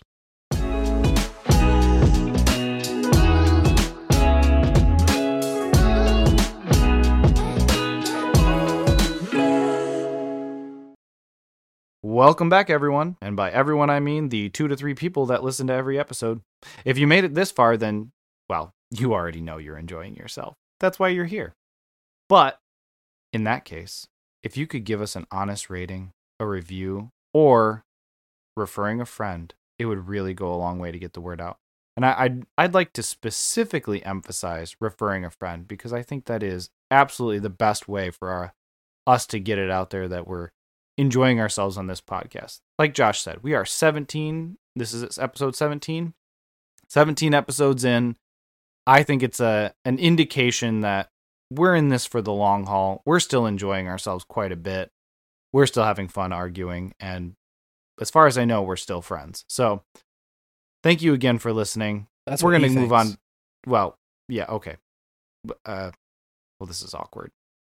It's all We part might of have to a have grand another plot conversation. to undermine Scott. This is what we said last episode. Cameron is apparently taking over the podcast, and he didn't show up today. I'm gonna have to dock his pay. Pay? Wait, you're getting paid? Okay, well, with that being said, tell us your 8, and we already know your 9, your 10, and your honorable mentions, and we'll go from there. All right, my number 8. Let's go through these last remaining ones quickly here. Is Die Hard. Hey, my number 8's Die Hard. Wow, we had a couple dead-on duplicates there. 1988 film. This kind of reshapes action movies by going against what was the current popular mold. You know, your Arnold Schwarzenegger, big muscle action heroes, way over the top, cool guy stuff. It's way more restrained of a movie than the way that most action movies were not. This takes place in one building over one night. Also, most notably, it's not about Vietnam, which inspired by Vietnam stuff, which is what most action movies were relating back to at the time. Sure. It also inspired a subgenre that name checks itself. Oh, this one is Die Hard on a plane. Oh, this one is Die Hard on a boat. This one's Die Hard in the Oval Office. Like that's huge. I think, like, and of course, we can argue about, is Die Hard a Christmas movie because it takes place on Christmas? To each their own.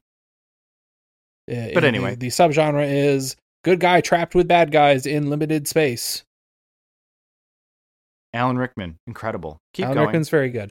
My number 9 was The Cosby Show, and then my number 10. I talked about having things that I don't really care about I don't really care for on here. I don't love Die Hard, honestly.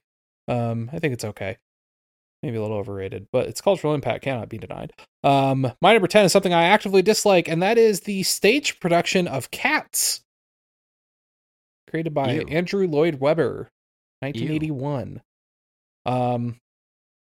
Boy, this was wildly, wildly popular in the 80s and beyond. I didn't even consider this. Yeah, at the time, because you know how big Cats was, right? Oh, yeah. At the time, it was the longest running stage production in the 80s. Later on, it got surpassed by Phantom of the Opera, also from Andrew Lloyd Webber, which also came out in the 80s. But I would argue Cats may be a larger influence because Phantom doesn't happen the way that it does if Cats doesn't happen, right? It was his launching point. No, I gotcha. It paved the way for blockbuster musicals. Cats is the first one to really take over in that space. So later, your best examples of that later on are stuff like Phantom or Les Mis or many years later, like Wicked or Hamilton, stuff like that. None of that happens without Cats the way that it does.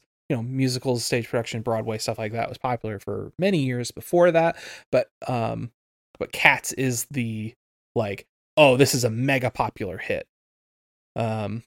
Also, again, not the first one to do this, but one of the earlier big productions to start popularizing audience interaction during the show, as the cats would go out and like sit in people's laps and stuff.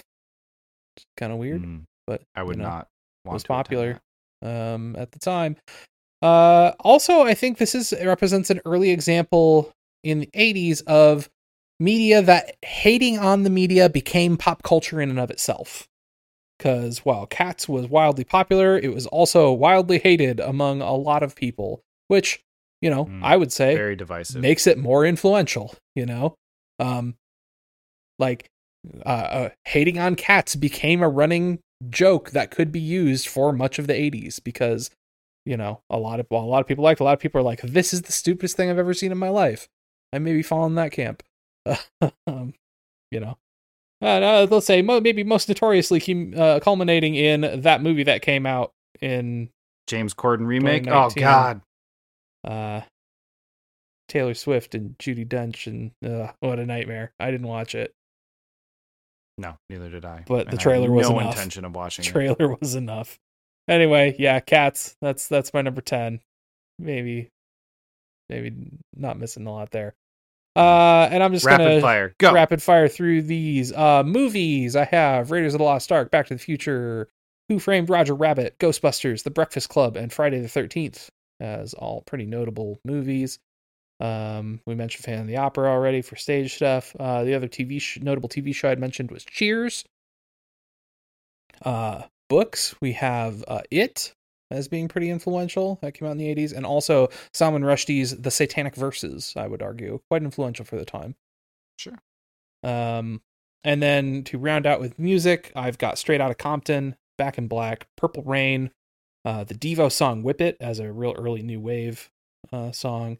And then more recent resurgence, Running Up That Hill.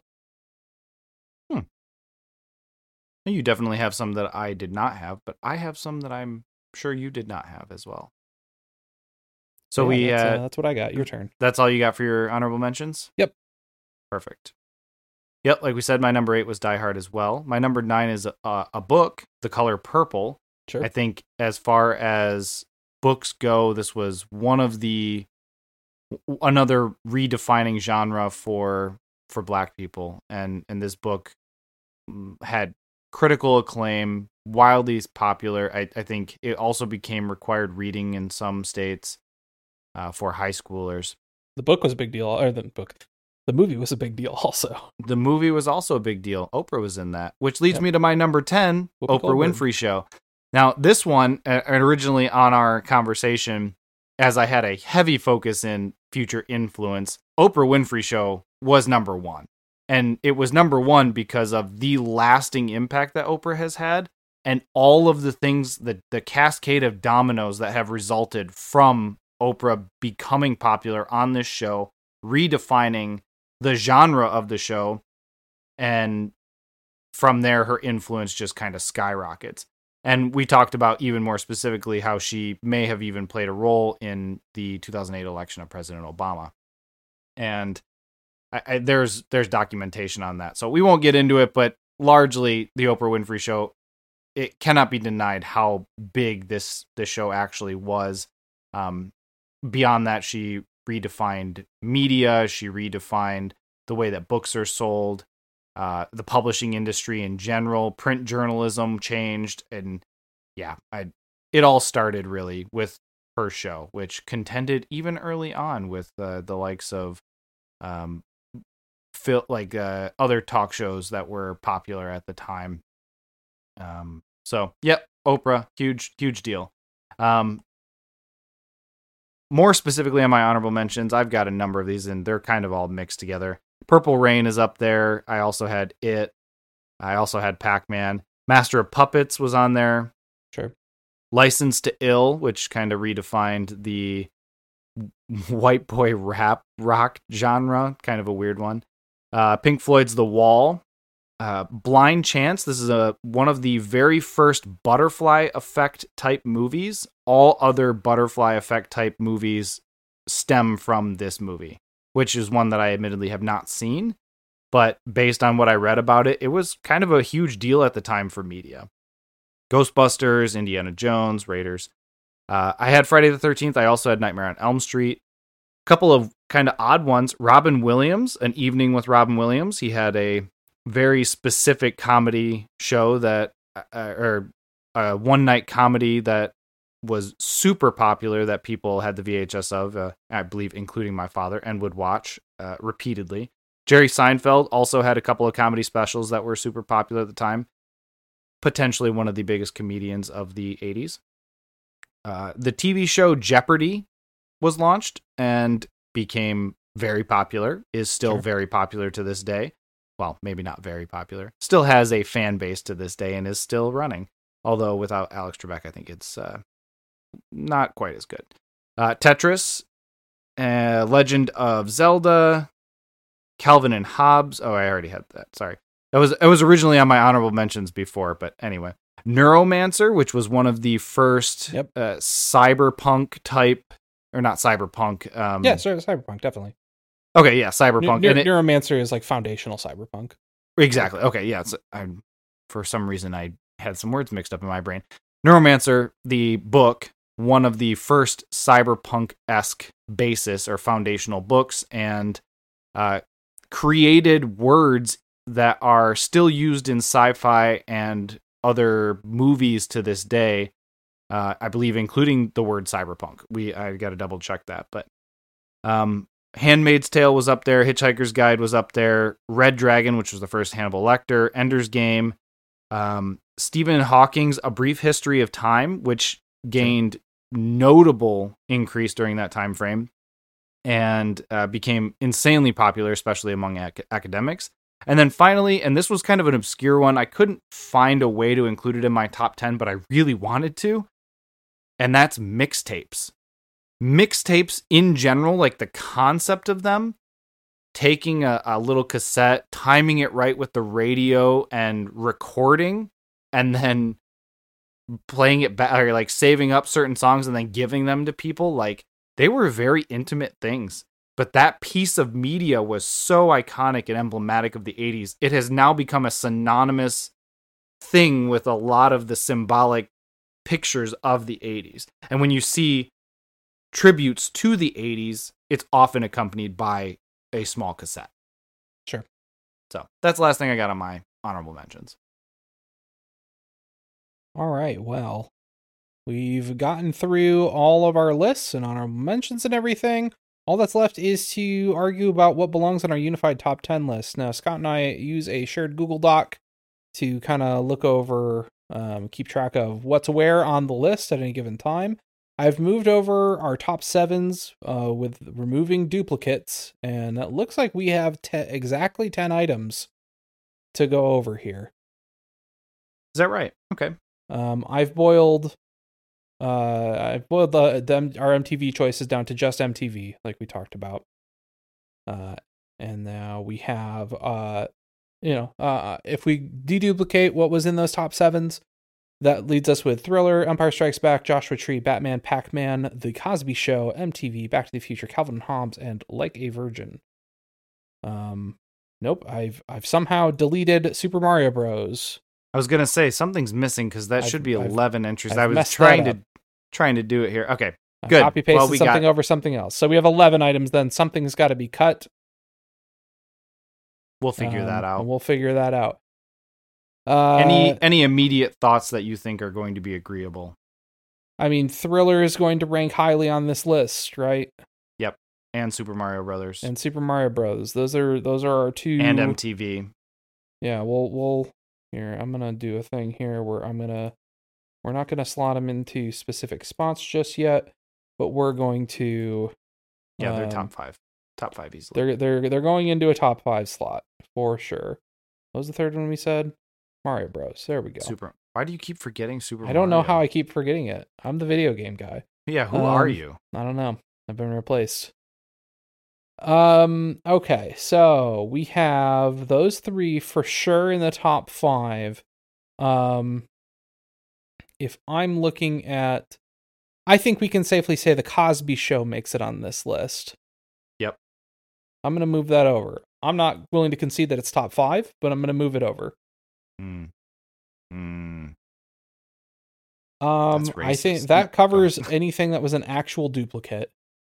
From your list, I also had Pac-Man and Empire Strikes Back in my honorable mentions for sure. Yep. So I think you probably should move those over. Okay. I would argue that Back to the Future was also in your honorable mention, should be moved over. Calvin and Hobbes, you just completely forgot about. I think that should be moved over as well. I don't know that I agree. I love Calvin and Hobbes more than most people. But everyone read the newspaper in the 80s. Calvin and Hobbes is very influential upon newspaper comics. Yep. And nothing else. It hurts me to argue against Calvin and Hobbes. I love it so much. It's so good, but how dare you? I just don't think you can compare it to the type of influence we see on other things. And part of that is, to Bill Watterson's credit, he actively worked against. He refused to have Calvin and Hobbes be licensed out for merchandise or adaptations or anything like that. But that also limits the influence that it had long term and even within the 80s, right? So then, as a show of respect for Bill Watterson's contribution to this specific type of media and to show our appreciation for Calvin and Hobbes in general, I think it should just go as number 10 on the list and leave it there. I think that if we're doing that, we need to cut Like a Virgin.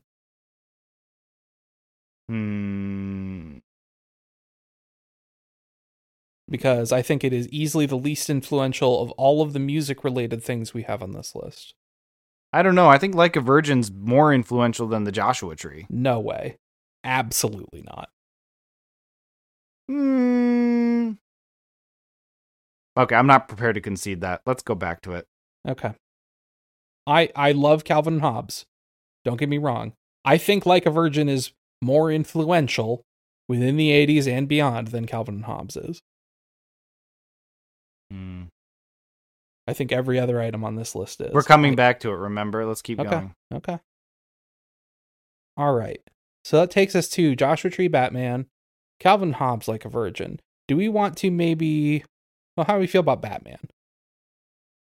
Or we'll put it this way. How do you feel about Batman? I didn't even consider it for this list, and I guess the impact that it had in the 80s, the way you described it, was not something that I was aware of, and it's such a late 80s thing. And when I think about the 80s and 80s culture and 80s impact and 80s influence, Batman is not what comes to mind. It's not to say that I dislike it or anything. It's just not what comes to mind. Even though it's a 1989 thing, I think is that our only 1989 thing on this list? I think it is. Yes. It's summer 1989, and it is the premier summer blockbuster of that year. It is the biggest movie of that year easily. And definitely one of the biggest movies of that decade. Oh, Back to the Future was biggest of its year, but we already said Back to the Future is going on. We're not arguing Batman against Back to the Future yet. No, right. This is a tough one. So we have 11 items total. We just have to cut one. Unless we want to cut 2 things and bring up Die Hard instead. That's actually what I was just looking at. That's which tough. I don't really know that I'm in favor of, but it is an option. Comparing some of these things is incredibly difficult just because they're inherently different medias and they mean different things to different people. And we very concretely have to say we're not arguing quality here. Sure. And quality largely does not play into this at all. Also, neither one of us was alive for a significant portion of the 80s to truly appreciate the impact of these. So I was alive for zero of the 80s. Okay, well, I was alive for 3 months of the 80s. yeah, hardly makes me qualified. I missed it by 6 days. Yeah. Okay, well, to be fair, when I asked my mom about this episode, what do you think is important from the 80s? She said Back to the Future. So I think she was absolutely right. Probably needs more credit as a result, but I'll concede Calvin and Hobbes. It's not a good feeling. I don't like it. It's not a good feeling for me either. I don't like arguing against Calvin and Hobbes, but I just don't think it has the impact large scale that this other stuff does. No, you're right. Maybe in that case, I did let my own personal view of it overshadow it a little bit, but I really do think it was a very significant thing at the time. But anyway, let's move on. We can make that our honorable mention, number 11. All right. If we move Calvin Hobbes to definitely an honorary number 11 slot, because come on. Yes. I love it. We then have 10 things that we have to rank. Yes. This is where things get extra tough. Yep. Now things are getting harder. How do we feel about? I know we have a pretty strong discrepancy on Cosby's Show here. Yeah. How do we feel about? 9? I have it at 9. You have it at 1. I have it at 1. Yeah. How do we feel about Cosby making number 4 behind what we have in the top 3? I'm not saying top 3 stays in that order. Thriller, MTV, Mario Bros.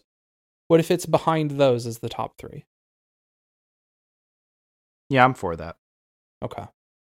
Our first slot then is The Cosby Show at number 4. I think Super Mario Brothers should be number 2. We both had it at number 2. So I just kind of keeping with that theme. So then the question becomes: you had Thriller lower ranked than I did. Yeah, but we had MTV chicken and ranked. Egg comment. We had MTV ranked very similarly. We did. Part of why I pushed for Michael Jackson and Thriller is that Thriller has fundamental Thriller as an album and the music videos contained therein fundamentally changed what MTV was doing. It's such a symbiotic relationship. It is, for sure. Absolutely. You know what? I'm going to go out on a limb here. What if we move Super Mario to number 1, Thriller 2, MTV 3? If that makes you feel more comfortable with having Thriller above MTV, I am okay with that. Yeah, I think that's the way to go. I think Super Mario Brothers, we both had it at 2. It was number 1 on my list at one point. I mean, this might have been the most reordering I've ever done when making a list. I had a lot of shuffling going on in mine as well.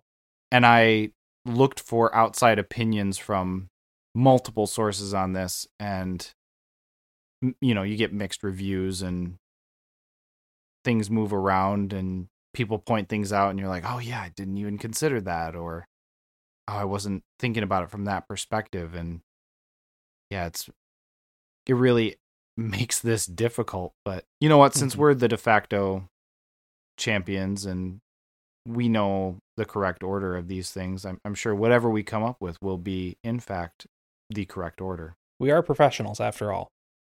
Well, 17 episodes in, how can you not be? Empire Strikes Back should be number 5.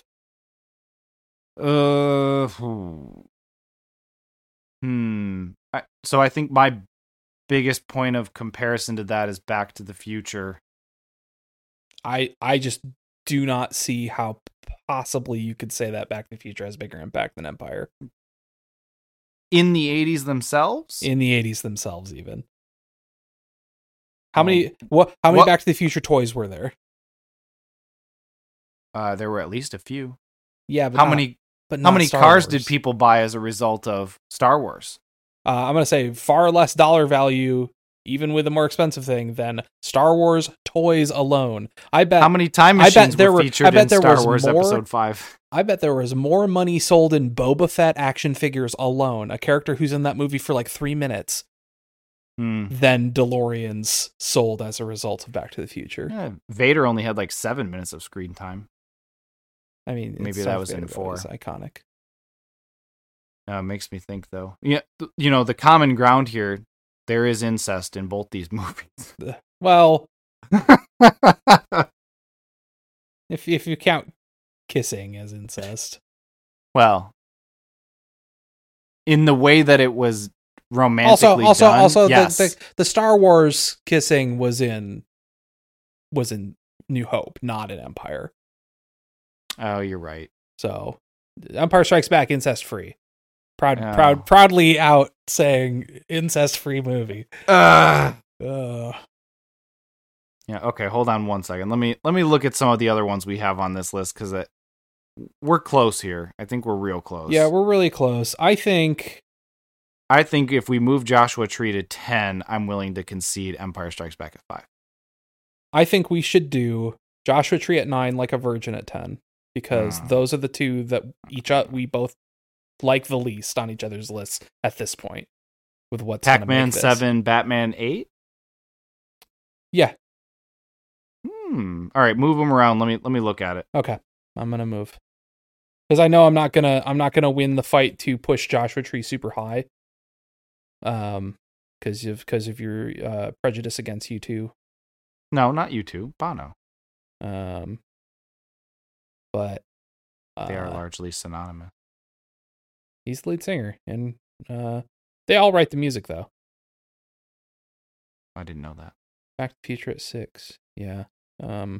Pac-Man. Bono and the Edge do First Pass usually, and then Adam Clayton and Larry Mullen Jr. They bring the tracks to them and go, "What do you guys think?" And they go, "This is good," or "Hey, you need to fucking change all this shit." No, I'm good with this list. I think this is solid. I can feel good about this. All right. Run it down. What do we got? I'm gonna run it down. We have, going from 10 to 1, Madonna's Like a Virgin from 1984, U2's The Joshua Tree from 1987, Tim Burton's Batman from 1989, Toru Iwatani's Pac-Man from 1980, Robert Zemeckis' Back to the Future from 1985.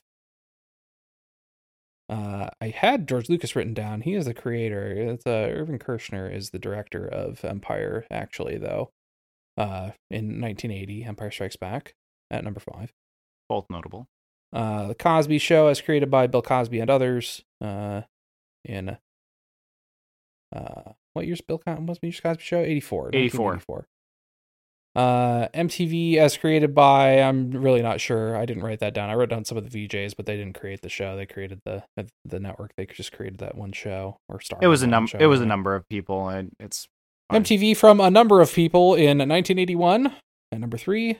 Number 2 is Michael Jackson's Thriller from 1982, and at number 1, the most culturally influential piece of media from the 1980s. Shigeru Miyamoto's Super Mario Bros. Maybe you've heard of it. 1985. That's looking at this. 1985 was a very good year for media. Yeah, Super Mario Bros. Back to the Future, Calvin Hobbes. Back to the Future, Calvin and Hobbes. Yep. Yeah, it's a good year. I think Phil Collins released "In the Air Tonight" in 1985. It's a good song. Cyndi Lauper. If you owe yourself watching the video of "In the Air Tonight," that is a deer falling down a slide. You just Google it; it's very good. Are you trying to end this on a low note? I feel like you're trying to end this on. Oh, the deer's fine. This isn't episode 5, all right. The deer's fine. It's just like it's like a kid slide, but. And you did say honorable mention Calvin and Hobbes, right? Yeah, sorry. Honorary number 11, Calvin and Hobbes, because we love it. Number 12, likely Die Hard. Yep. Okay, well, you know what? I can be agreeable to this list. I think it's largely a good compilation of both of what we had, and I think it's no surprise that there were so many duplicates for us. So yeah, I think it's out of our hands, right? It's more about the cultural impact. I think our biggest submission is any representation of new wave. But Like we REM. just couldn't fit it in. Next time, we'll have to have another episode on that. Talking Heads. Mm-hmm. Speaking of next time. Yeah, so, hey everyone. Thanks for taking the time to listen to us argue, if that's what we did. We hope you enjoyed it as much as we did. Did you enjoy this, Josh? Yeah, I had a good time. Nobody cares. All right. Our next episode will be posted 2 weeks from now. And Josh, tell the people what they want to hear about our next topic. Our next topic is going to be the best songs titled with a name. Now, to be clear, we're talking about a person's name is included in the title of the song. So an example of a song that I've decided already is not going to make my list, maybe an honorable mention type thing, like A Jessie's Girl by Rick Springfield. Janie's got a gun. Sure. Also not going to make my list because that song's not very good. But not an Aerosmith fan? Dream On's very good. Steven Tyler's mouth too big? He's a weird dude. He is a weird dude. He's a strange man. But yeah. Okay, well, that'll be fun. I'm looking forward to that. I already got a couple of ideas, and one in particular that I'm sure will be a repeat offender for that episode. We will talk again very soon. But until next time, I've been Scott. And I've been Josh. And remember, with a little practice, you can argue your way into a friendship. Take care, folks.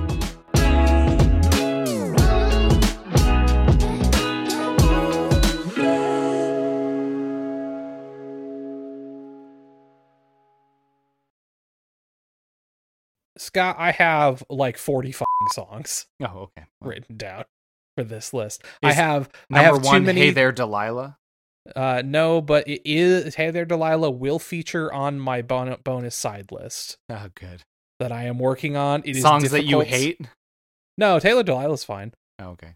Not great, but it's fine. Inoffensive. It was such a gimmicky song of that era. Oh, for sure. This side list has proven harder than I thought it was going to be. I am like let's say like 86% done with it. That's an odd percentage. Considering it usually is about 10 things. You got 8.6. It's an ambitious thing. Oh shit. That I'm doing. That is kind of stupid. What are you doing? I have to cheat a little bit. I kind of want to keep it a secret. You're not doing one for every letter of the alphabet, are you? Yeah, you figured it out. That's what I'm doing. Okay. If you listen to any, I say anyway. The Josh. Nope, that's my last name. The Josh opinion here is. We're gonna take that again. Oh man, go ahead.